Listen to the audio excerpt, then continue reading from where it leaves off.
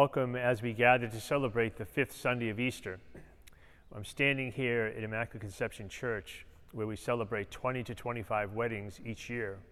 And throughout the summer and into the fall, and sometimes even during the winter, a bride comes down the aisle and a groom is here to meet her, and they come up into the sanctuary where I'm standing.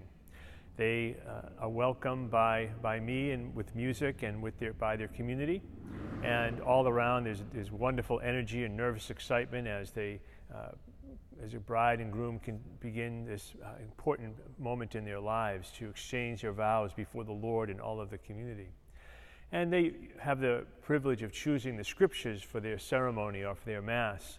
And many times they choose this scripture, a little piece of the scripture that we've heard from Jesus today, that we are to love as he loves.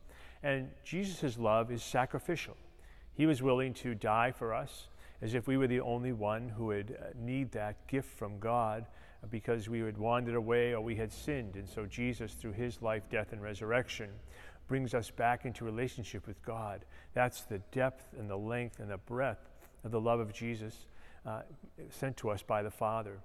And what Jesus invited everyone to do was to love one another in the same way that God loves Jesus and Jesus loves us, that we are to love completely, wholeheartedly, with our mind and soul and strength and our hearts, and we are to be willing to sacrifice for one another. And in the end, I think that's really what we see people doing all the time. Parents, husbands and wives, mothers and fathers, certainly friends, members of this community, all of us we can see, or I can see, sacrificing out of love for the community in the name of Jesus Christ in order to imitate Christ in all the different ways that we can.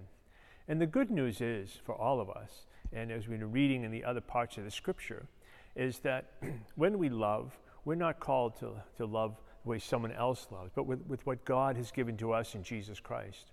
And so as we are here to stay, we are invited to reflect upon what it means to love one another as I have loved you.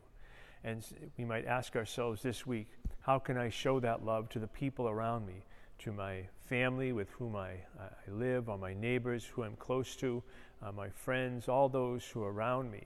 How might I love sacrificially in the name of Jesus Christ, and so bring his love and continue to bring his love into the world that desperately needs it?